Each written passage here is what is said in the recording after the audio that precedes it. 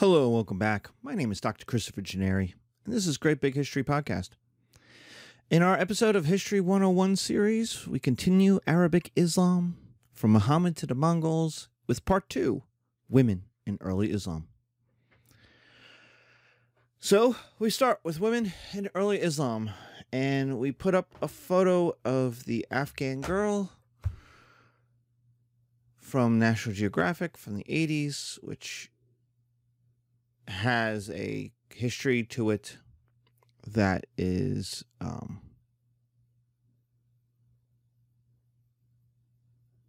imperial. It's unflattering. Not for the woman who is still alive and is back in Afghanistan. She was living as a refugee in Pakistan. But for the photographer, for National Geographic, for the much of the story that has come out about it. And so I have it here because it's one of the most famous photographs of a Islamic woman in the history of the world. And I'm honest about, I don't know about using it. So, but we're here to talk about women, and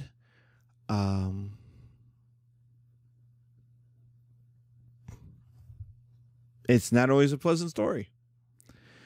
So, for women in Islam, we have 3 stages. That's the way to think about it. We have the pre-Muhammad, the Mohammedan, and then the imperial, the caliphate periods. So in the pre-Muhammad period, before we have Islam, so what is women's life before Islam? When they are a nomadic society, nomadic horse-borne society, living in the small tribes that are spending most of their time fighting each other. That's how we described Arabia. Well, it's a poor society, and so women's labor is important. Women contribute a lot to the economic success of the family and the tribe, and so they have rights and a form of independence, as we've talked about with nomadic women. Women are especially central to tribal alliances. So while tribes fight a lot, it's women's role, especially in their marriages, which tries to keep the peace. So while I may get into a fight with some guy of a different tribe, and I may want to start a war, and I hate this guy, and I am gonna go fight him, my wife is like, well, he's married to my sister's husband's cousin's favorite friend's aunt, which makes him family. You can't fight him. And I'm like, come on, really? I mean, I was gonna. Oh, okay. And what does that mean? It means you have to find another way of dealing with your problems. And so women become central to these tribal alliances. They are their marriages, their lives, their children, their existence become the grease that it keeps these societies from just falling apart into barbarism and just wiping each other out. And so women are the glue that's holding a lot of this together. Now, it's a nomadic society.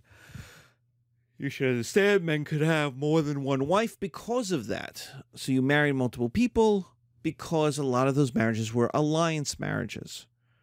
Remember, that's even true of early settled people. Solomon had 56 wives. How many of them were real wives and how many of them were just alliances? Alexander had 2, 3, 4 wives. Something like that. There was the daughter of the Persian king. There was an Afghan girl named Roxanne, who was another daughter of, So So these marriages, these multiple marriages of men, were these alliances trying to keep these societies from fighting each other. So in the Muhammad period,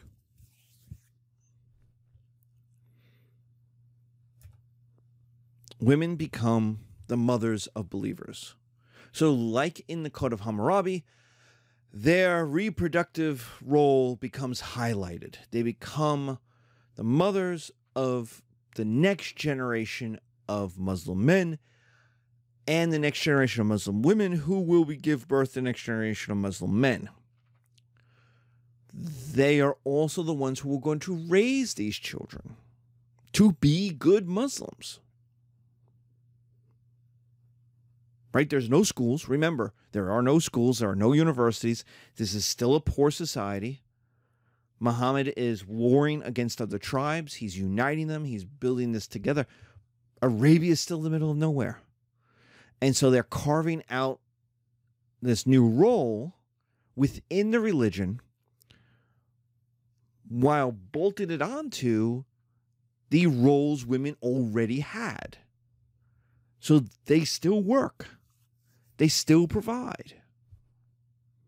They're still economically important. But what Muhammad is emphasizing is their caregiving, their reproductive, and their caregiving roles. So this is a change from the pre-Muhammad period where their economic role is highlighted. And it makes sense. If you're Muhammad, you need more Muslims. There's only two ways of getting more Muslims. You have to conquer and get more converts, which was a dicey proposition in the earliest days, or you have to make new Muslims. You have to give birth to them and raise them to be Muslims. So what he's doing is supporting both methods.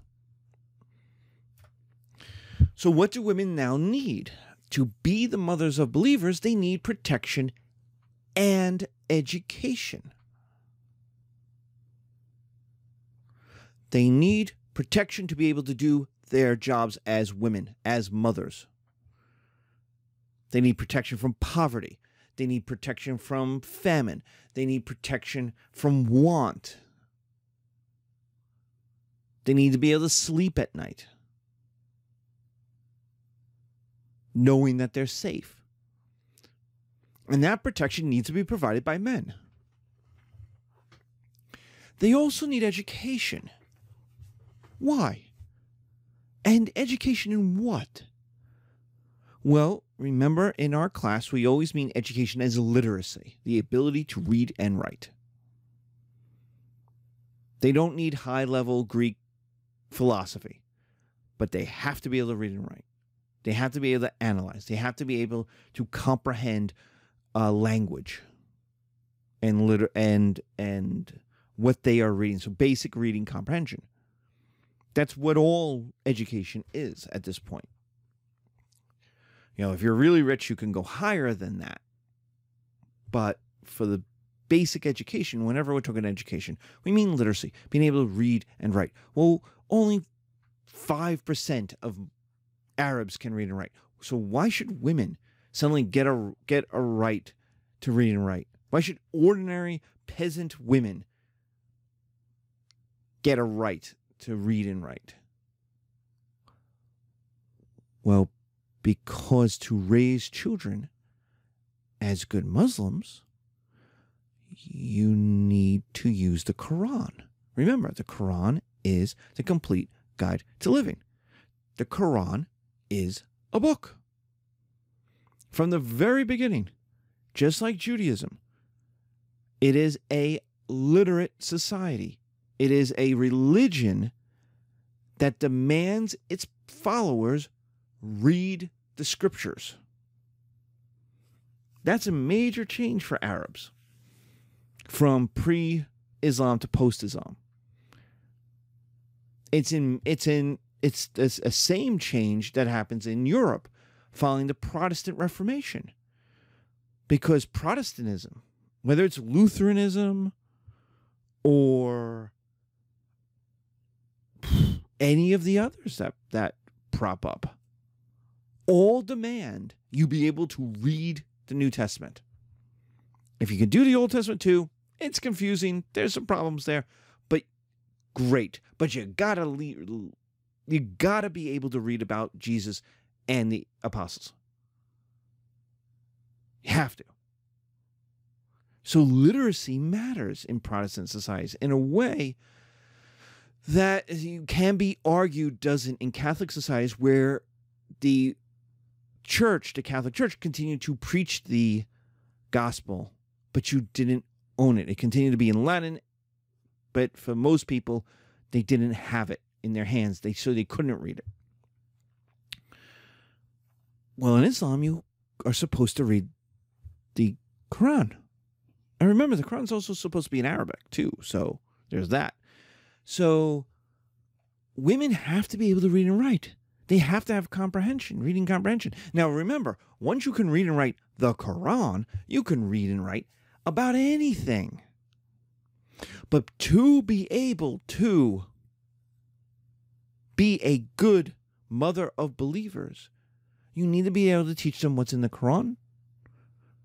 And to do so, you need to be able to read and write. And so men have to provide that. Fathers have to provide this. Husbands have to provide this. Notice women aren't considered children.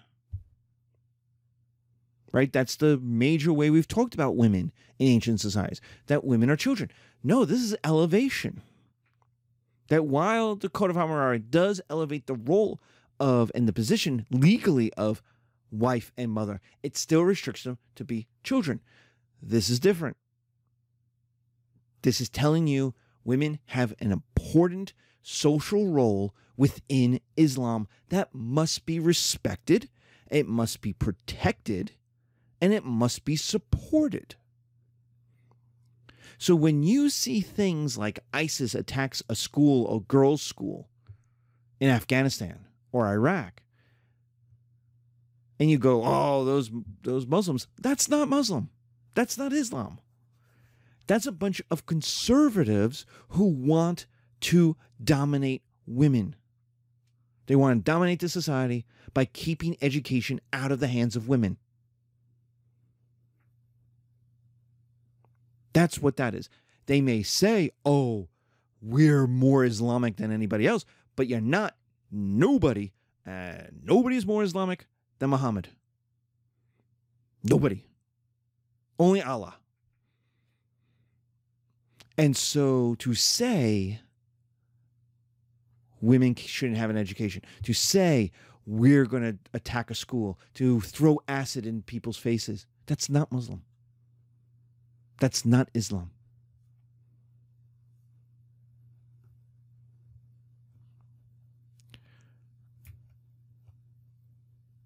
So then why, if you're an American, if you're a Westerner, do you have a different idea of how women are treated in Islam?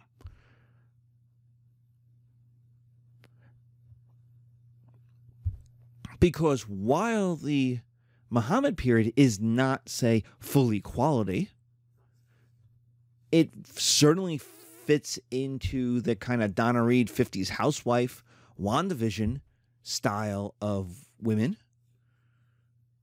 and not the oppression that many in the West see as women's lives, and that some very conservative regimes force upon women. Well, there's the third period after Muhammad, and that's when Islam gets rich. The conquest of the Middle East, the conquest of Persia, the conquest of Egypt, North Africa, Spain. The connections to the Vikings all allowed for the importation of slaves. Victory brought in slaves. Islam was a slave-holding society, which is not unusual in this period. Slavery exists in many of the societies we are talking about. It's actually more exceptional where it kind of starts to die out.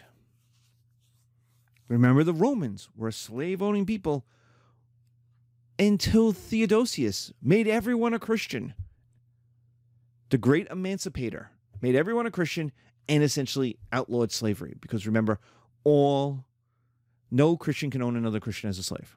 And I know there's a major problem with that in the 1500s. We'll get there when we do History 102 and we do European African slave trade. Islam has the same idea. No Muslim should own another Muslim as a slave. But if they're not Muslims, you can use their labor. But because Islam is a Mediterranean society, Arabs are a Mediterranean society, their concept of slavery is very much the Mediterranean concept of slavery. The Greek, Egyptian, Persian, Indian, Roman concept, which is you could earn manumission, you could earn freedom. Or your children. It wasn't necessarily generation. Your children could earn manumission and freedom. Especially in Islam, if your children become Muslim, which the owner is supposed to do.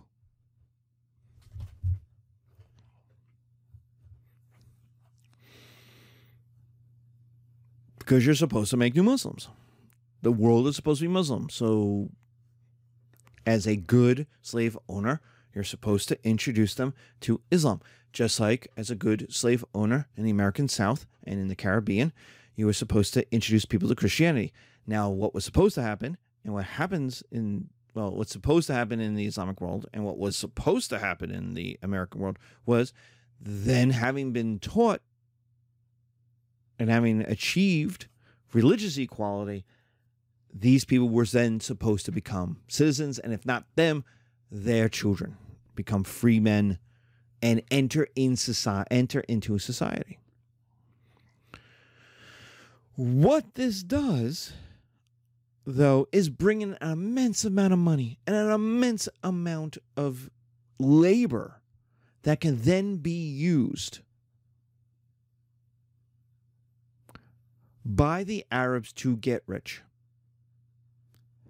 And that's great. If you're an Arab, you have lived generations as far as anyone could ever relate as poor people. And you have watched the Mesopotamians, the Indians, Greeks, Romans come through your desert on the way to somewhere else, carrying the wealth of civilizations, and you were locked out of it. And now it's yours. Congratulations. To the victor goes the spoils.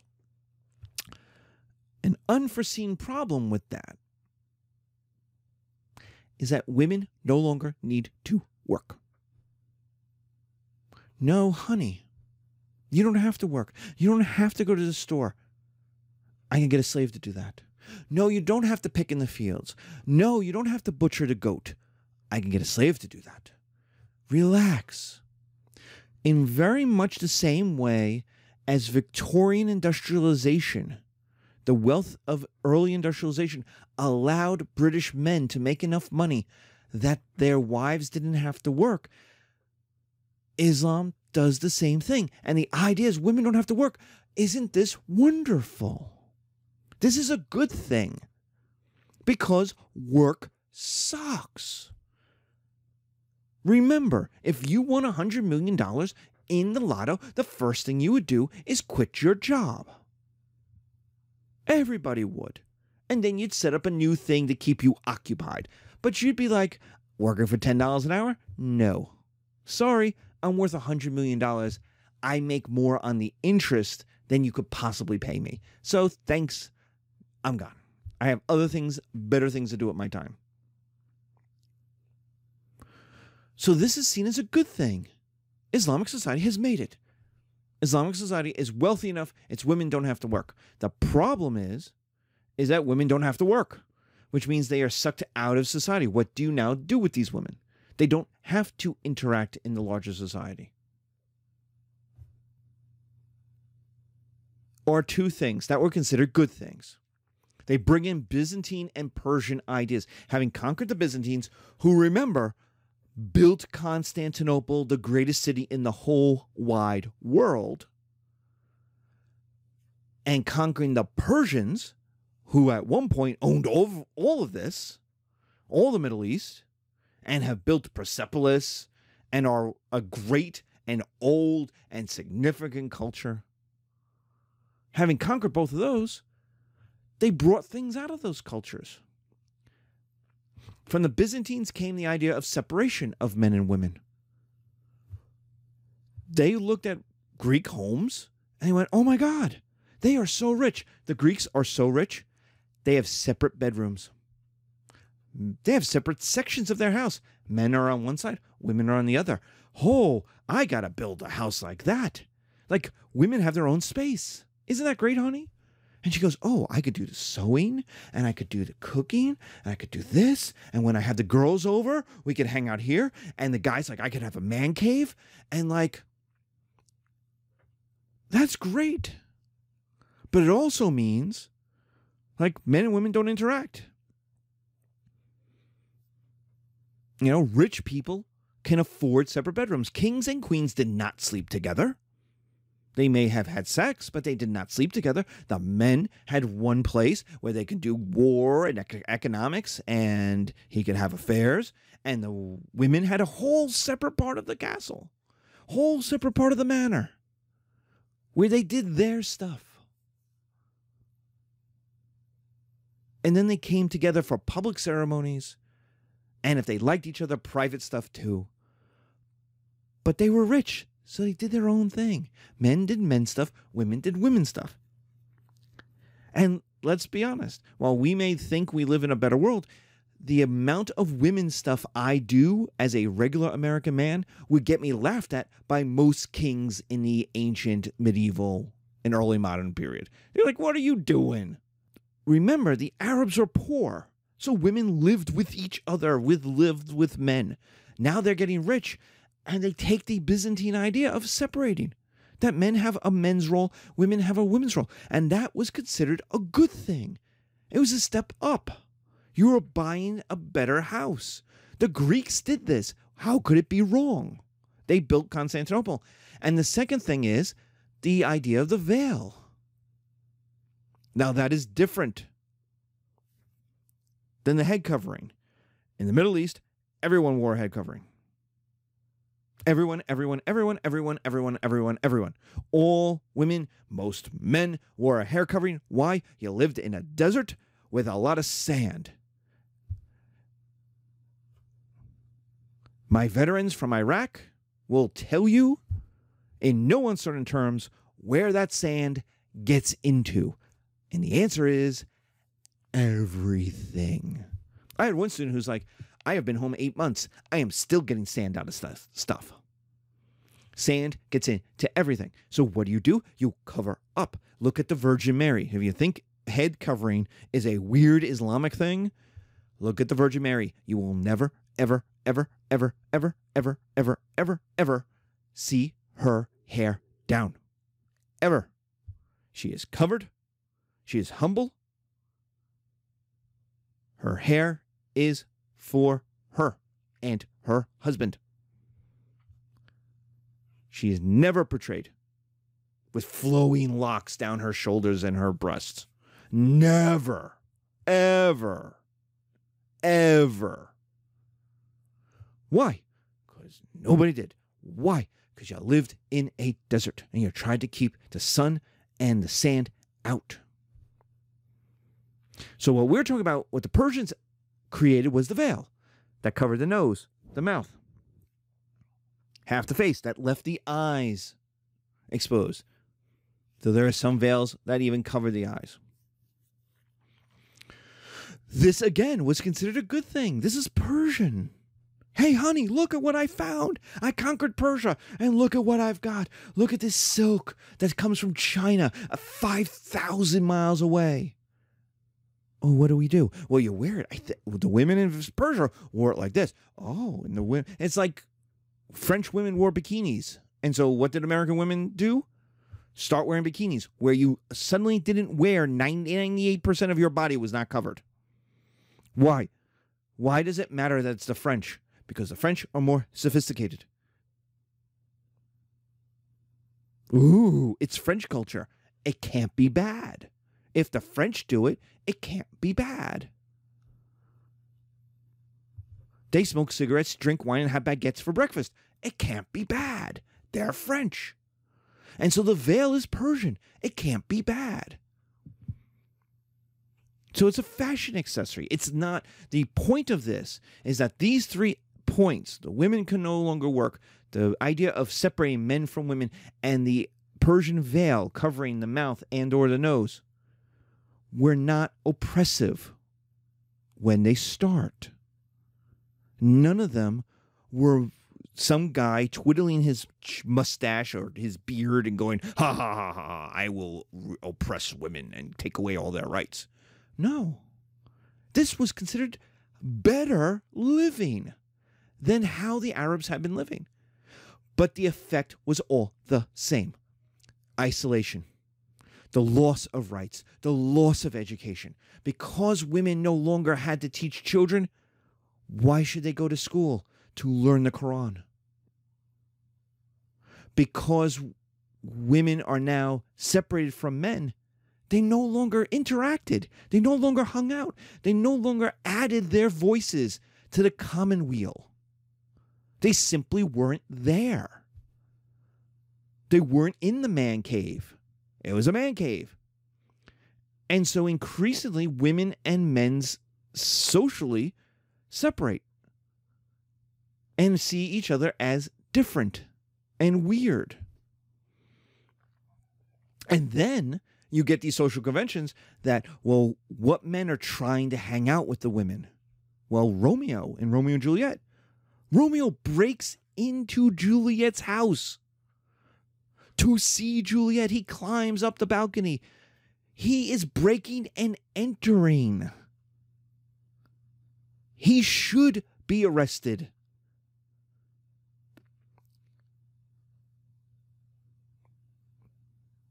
Because why is he doing that? Well, why is he doing that? To get with Juliet. He's trying to get with Juliet that night. They had a couple of dances. They were together for a little while. He stole a kiss on their first meeting, for God's sakes.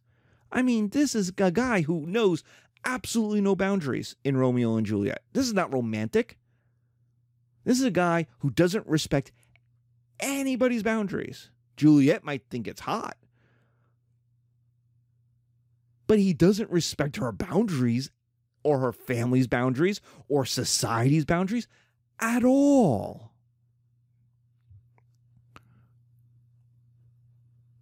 And so why would a guy try to see the women? What is he trying to do? Well, he's trying to get the nookie. And that's a bad guy because he's not respecting the social protocols.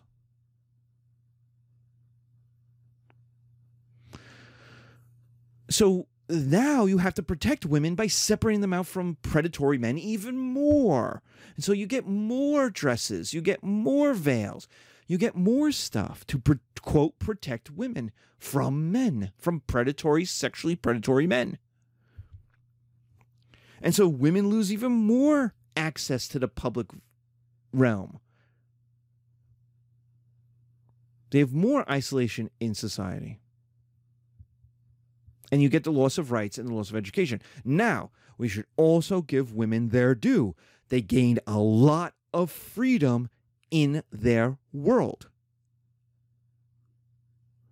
They have an entire part of the house that's just theirs. The men aren't supposed to enter. The men aren't supposed to comment on the decoration. It is a woman space. It is a female space. And within that space, women dominate it. And so women gain power in there. We see this very clearly in the harem, which is portrayed as this, well, the king, the sultan goes in and gets to have sex with whoever he wants. He has 300 women.